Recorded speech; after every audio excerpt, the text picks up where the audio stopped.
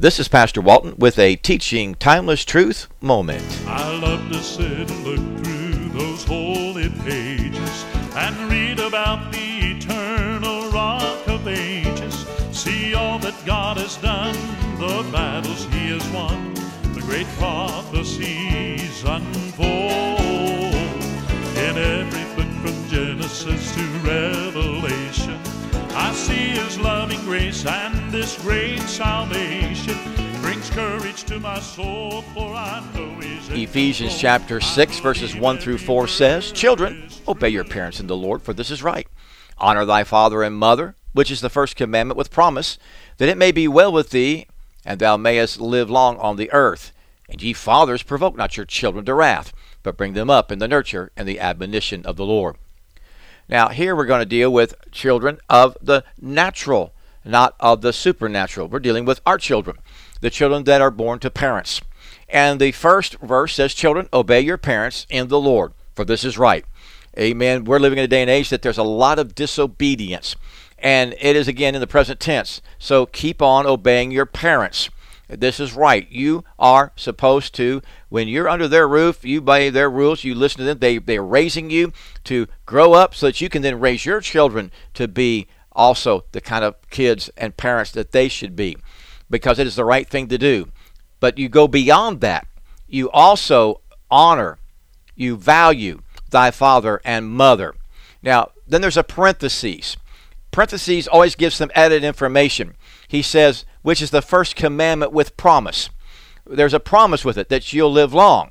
Okay, so let's take a look at this. Honor thy father and mother, that it may be well with thee, and thou mayest live long on the earth. That is the purpose clause. You honor them so you can live well, because that is the first commandment with promise back in the Old Testament. Children, this is your role. Obey your parents in the Lord. In the Lord. It is right.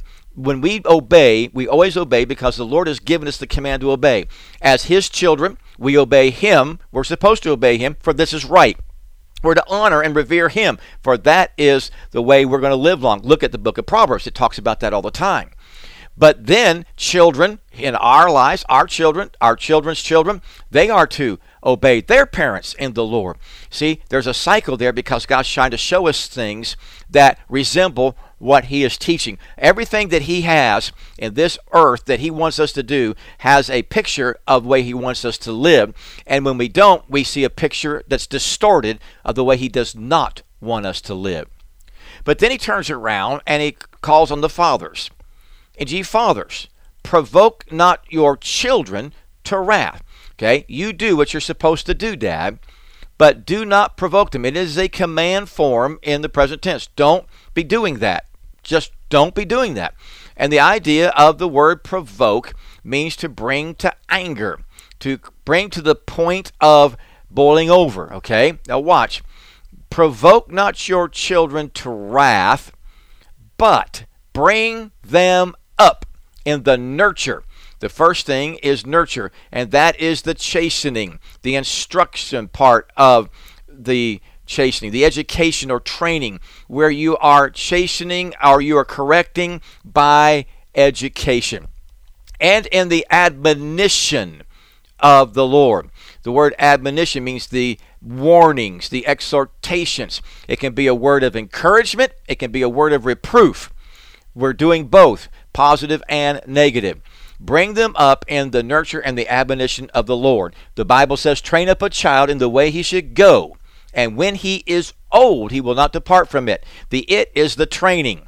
They will never get away from the training. They may get away from the Lord, but they will never get away from the training. So don't provoke them to wrath, but you bring them up in the nurture and the admonition of the Lord, and they will have that stick with them forever, and it will come back to haunt them if they get away from God. Oh, I believe every word that He said is true.